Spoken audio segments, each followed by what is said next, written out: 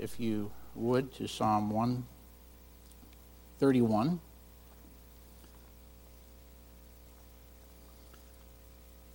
We only hardly touched on this last week, and because I had all the other stuff on my mind, to be perfectly candid with you, I don't remember how hard we touched them.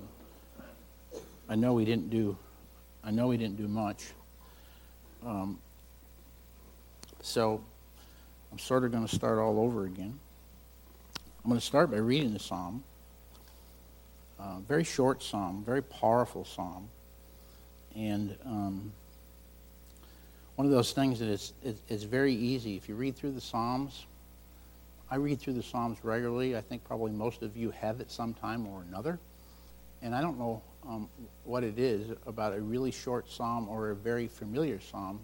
The tendency is just to read right over it. You know, it's 3 verses. You read it and you move to the next one rather than really slowing down, jumping in, thinking about what it's saying, and dig deep. And I'm going to help us a little bit do that in these 3 verses. I'll read out of NASB, Psalm 131. My Bible has at the heading, this is not inspired, childlike trust in the Lord.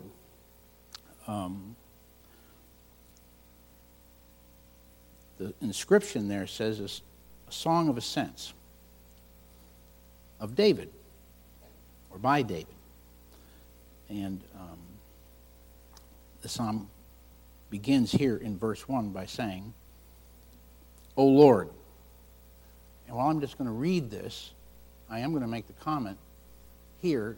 Notice that it says, O Lord. Immediately, that should trigger you to recognize that this is David, and David's not talking to you and me. And at this point, he's not talking to the people of Israel. Jump all the way down with your eyes to verse 3. What does it say there? O Israel. Okay, those are big differences, and those are huge in our understanding. So, O God. All right, David's talking to God. O Israel. David's now talking to the nation. All in 3 verses. And we're going to see that verse 2, the middle, is the hinge point. So, I want to make that note, because when you read verse 1, you're sitting there thinking to yourself, or you should be, or I should say, I at least did, how in the world could I ever say this to anybody, let alone say it to God? But David's doing that, and so we're going to look at that a little bit. So, verse 1, O Lord, my heart is not proud, nor my eyes haughty, nor have I involved myself in great matters, or in things too difficult for me. Surely I have composed and quieted my heart, like a weaned child rests against his mother. My soul is like a weaned child within me. O Israel, hope in the Lord from this time forth and forevermore. I read a number of commentaries, and I want to read to you a portion of Boyce, James Montgomery Boyce. This isn't word for word. This is, if I can do this without it being blasphemous to him, this is Boyce Brodie. Okay, so Brodie took Boyce and he changed it a little bit so it would be more readable for us, but it's basically the Boyce commentary. It's not real long, but I found it to be very helpful, so I wanted to read it to you. It's hard to imagine anyone spending 3 years with Jesus Christ and still wanting to be important, instead of just letting Jesus be important.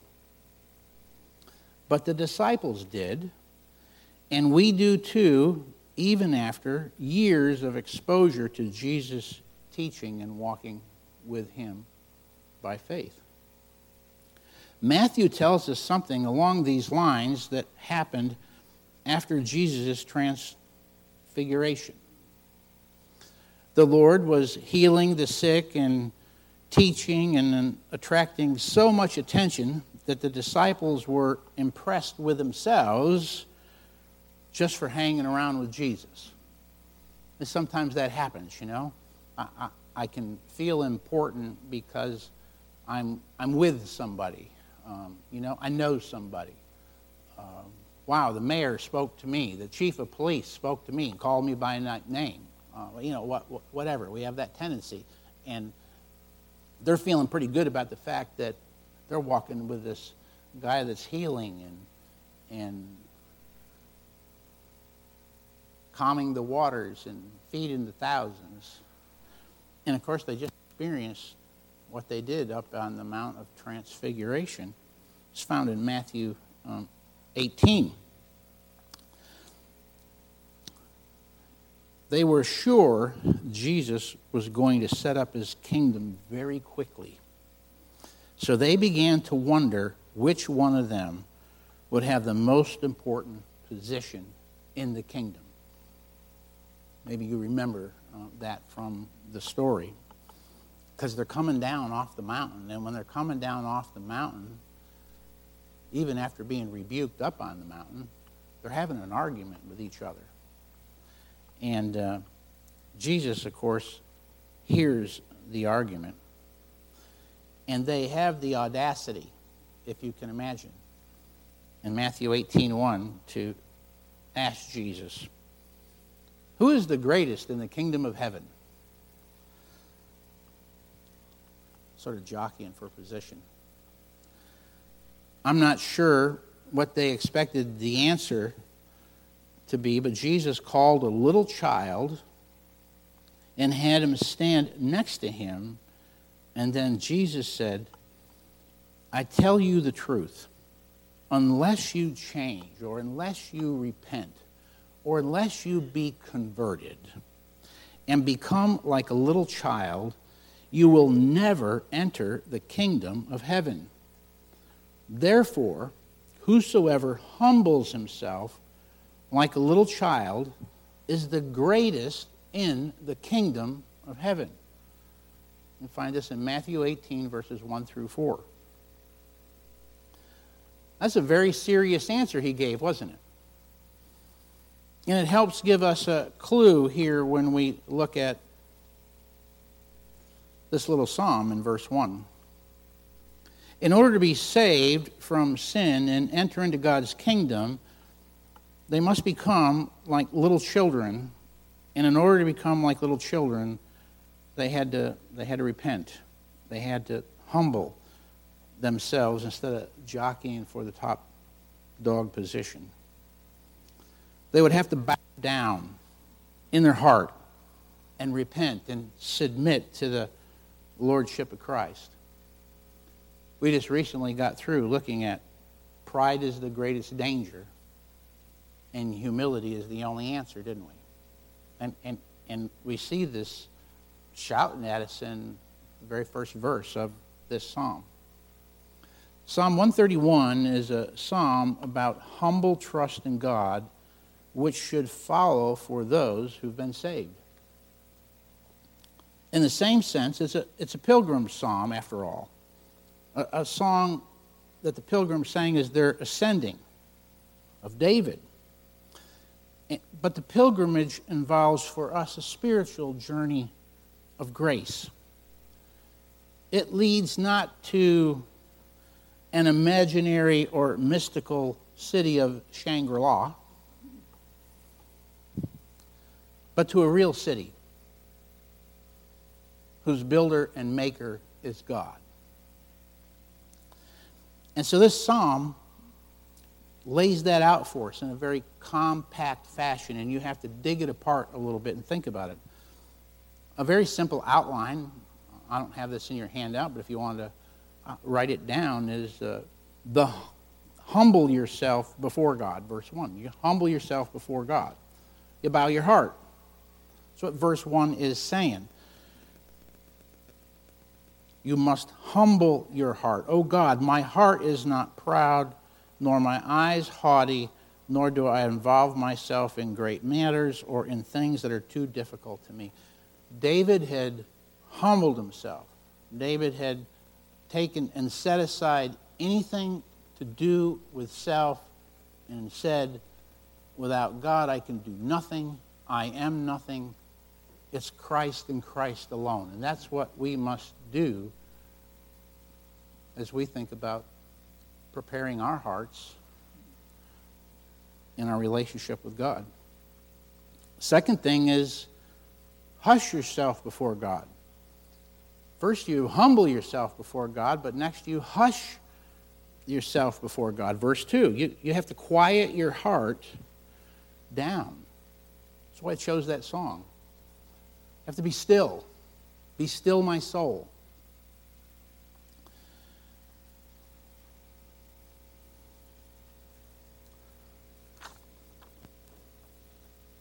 Judy and I visited Margie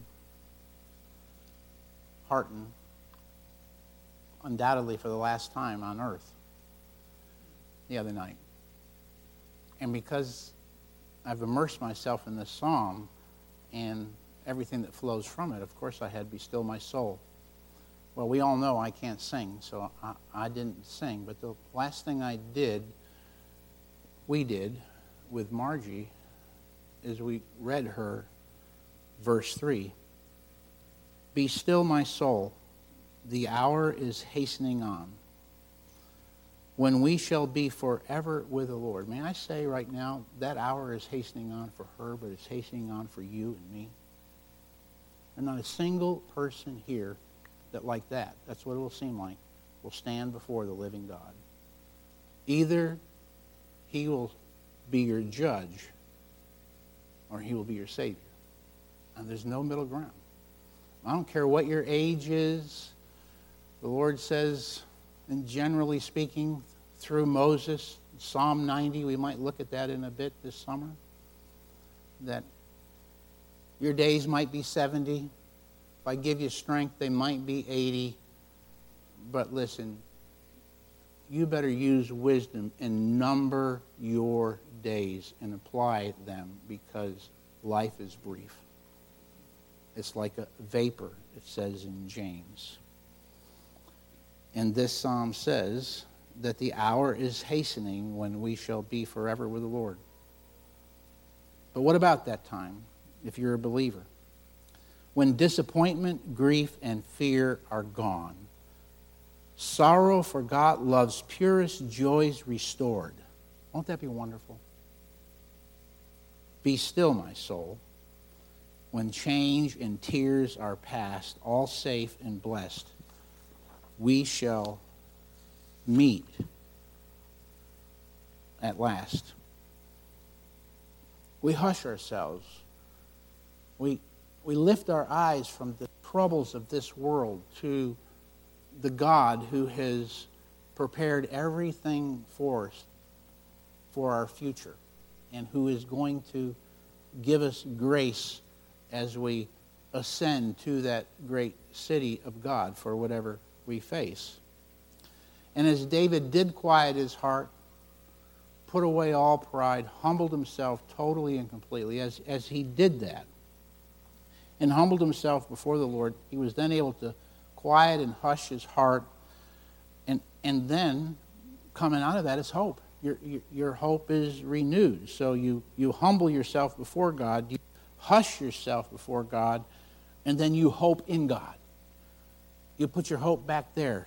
You recognize there isn't any sense of putting your hope in life here. There is no sense in putting your hope in a preacher or in a car or in a job, in another person, because all of that is temporal and it's all fading away. But there's only one place to put your hope, and that is in Jesus Christ. And we don't exclaim it to ourselves when we have quieted ourselves and renewed ourselves in the Lord. Pretty soon we want to shout that to the nations, don't we? We want to shout that to the neighbors. We want to shout it to everybody. I know it's hard, but hope in God. And so David's doing that here. And you hope in God because you've renewed your heart. You've renewed your look. You've renewed your gaze. Through the power of the Spirit, He has renewed your faith. And so we see that in this wonderful psalm. It's the 12th psalm. I'm in the handout now, right in the middle of the first page. It's the 12th psalm in this series. It's a hymn that confesses this simple trust. David is the noted author. There's some, discussions about that. It isn't worth looking at. The Hebrew word of or by can be translated different ways, and so there's a few of the commentaries where the guys are really post-exile fanatics, and so they somehow think that this psalm was not written by David, but about David by someone after the return from exile. But there's very, very few people think that. But in case you happen to jump into some psalms, I want to at least acknowledge that ambiguity, whatever that word is there. The psalm is strategically placed after Psalm 130. And as we'll look here in just a moment, in Psalm 130, the person who knows forgiveness in this previous psalm is then called on to exercise childlike faith in Psalm 131. The two songs have a sweet link, and I want to point that out to you. So have your Bible open, Psalm 131. We're going to look a little bit at Psalm 30 as well. Both psalms end the same way, telling Israel, and us by extension, to put our hope in the Lord. Look at Psalm 130, verse 7. O Israel, hope in the Lord, for with the Lord there is loving kindness, and with him an abundant redemption. Look, all of us go through times when we just fall short of the glory of God, don't we? I mean, we go through periods of time where we think, can I ask the Lord to forgive me one more time? And you probably have this going through your head. Well, he told Peter to forgive 70 times 7, but I think I've already exceeded that on this particular besetting sin. And if you listen to the evil one, and if you listen to your flesh, you somehow think that God is going to forsake you. If you've been saved by grace, it's all by grace. He knows our frame. He knows we're dust. He wants us to flee to the cross. He wants us to flee to him. He wants us to rest and rejoice in his loving kindness, his chesed mercy that's extended to us forever and ever and ever, that moved our sin from us. Yes, even those besetting sins as far as the east is from the west. And he's chosen in his mercy to remember them no more. I need that, don't you? I need that reminder on a real regular basis. And you can't get to that point if you don't first confess you can do nothing on yourself and humble yourself, like in verse 1. But then we quiet our hearts before the Lord, as we'll see, and renew our minds and our hearts, and hope is born again for the believer. And so Israel is we're reminded in both Psalm 130 and 131, there is hope no place else except for Christ. There is no other person, place, or thing to hope in. A mature believer in humility, verse 1, does not lean on his own understanding. That should still say verse 1. Please make that change. But stills and quiets his heart before the Lord. That should say verse 2. That's what we should do in maturity. Are we always mature? No. But this is a psalm of maturity. And so I should read this psalm and I should ask myself, is that my heart? Is this how I respond? The words of personal testimony are at the emotional center of each psalm, are alike in substance and form. In each case, the lines embody the psalm's most powerful image, and it's repeated for emphasis. And I want you to see that. first I want you to look at verse 6 in Psalm 130. My soul waits for the Lord, more than a watchman in the morning. Indeed, more than a watchman in the morning. We know in poetry, and when you're studying the Hebrew poetry, and it's just very similar in Proverbs, things are repeated for emphasis. Sometimes they're said in different ways. Sometimes they're said in exactly the same way, but it's for emphasis. And so we see here in Psalm 130 that my soul waits for the Lord more than the watchman in the morning. Indeed, more than the watchman in the morning. How many of you have ever been in the military? Okay. You know what it's like to pull guard duty, don't you? Do you remember all the way back to your basic training?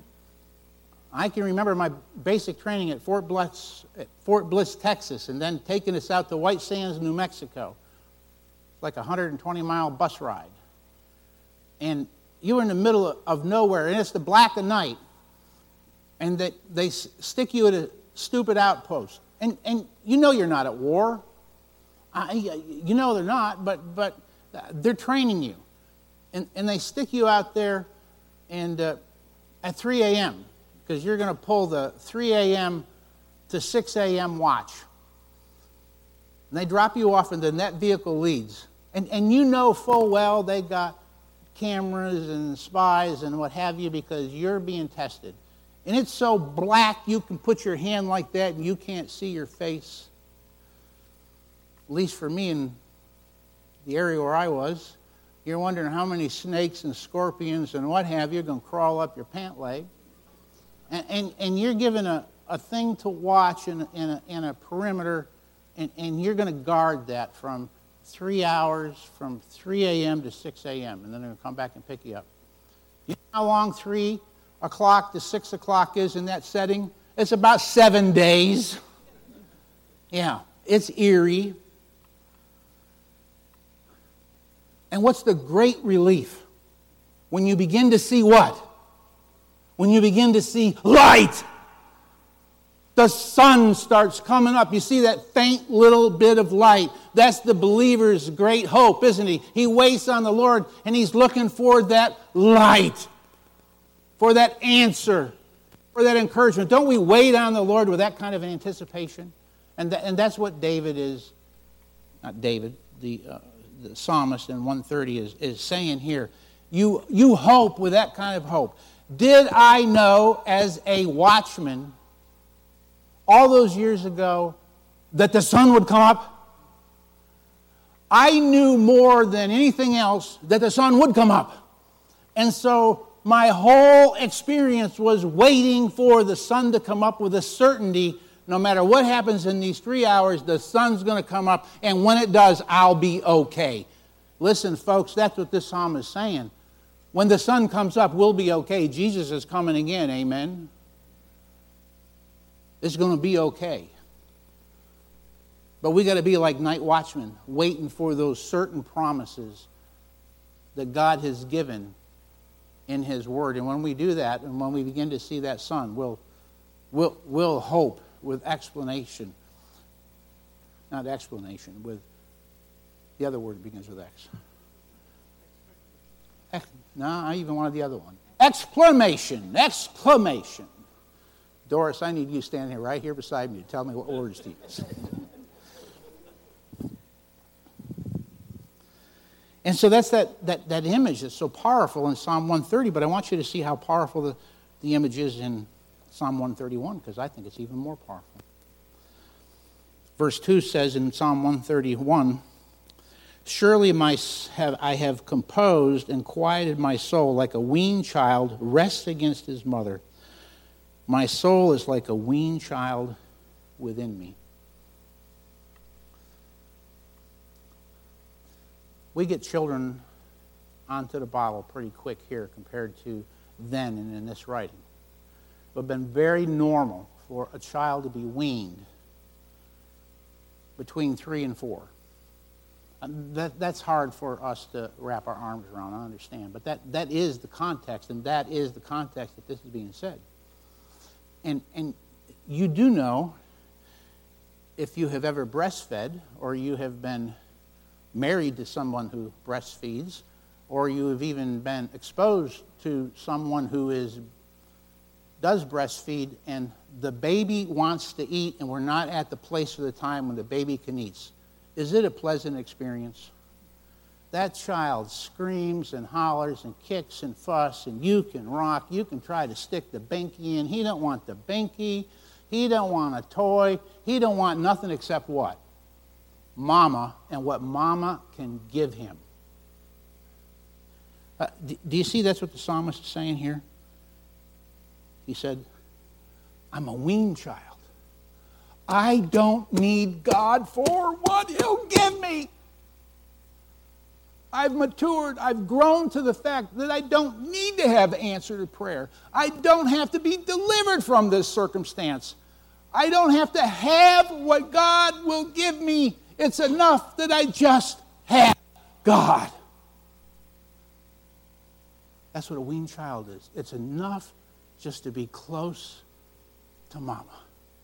It's enough to feel her warmth and to know her love and to enjoy her fellowship. I don't have to have anything from Mom. I've been weaned from that. And God wants His people to be weaned from having to get things from Him to enjoying a relationship with Him. And that's what David's saying. Do you see that? Isn't that beautiful? Oh, God is a gracious God. And there's no mother here that doesn't love her child and gives her mother, as a mother, gives her what he needs. But she wants to be loved for who she is. And God wants to be loved for who He is. And if you really want to grow in your faith, we have to sit here and think about, how can I renew my relationship and my love for God for who He is, not what He does for me. And that's the message of the psalm. And when that experience happens, then our soul is quieted. And the circumstances around us don't become so critical, because I'm with God.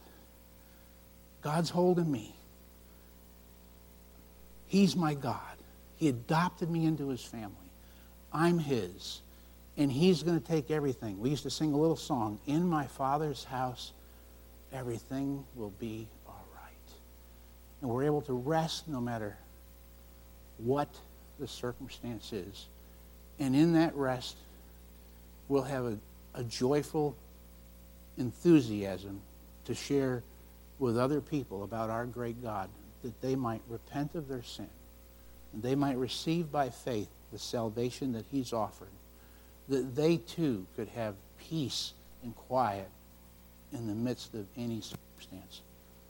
If you're not saved here today, I would plead for you to trust and obey. You have a heavenly Father that loves you, and He wants to care for you.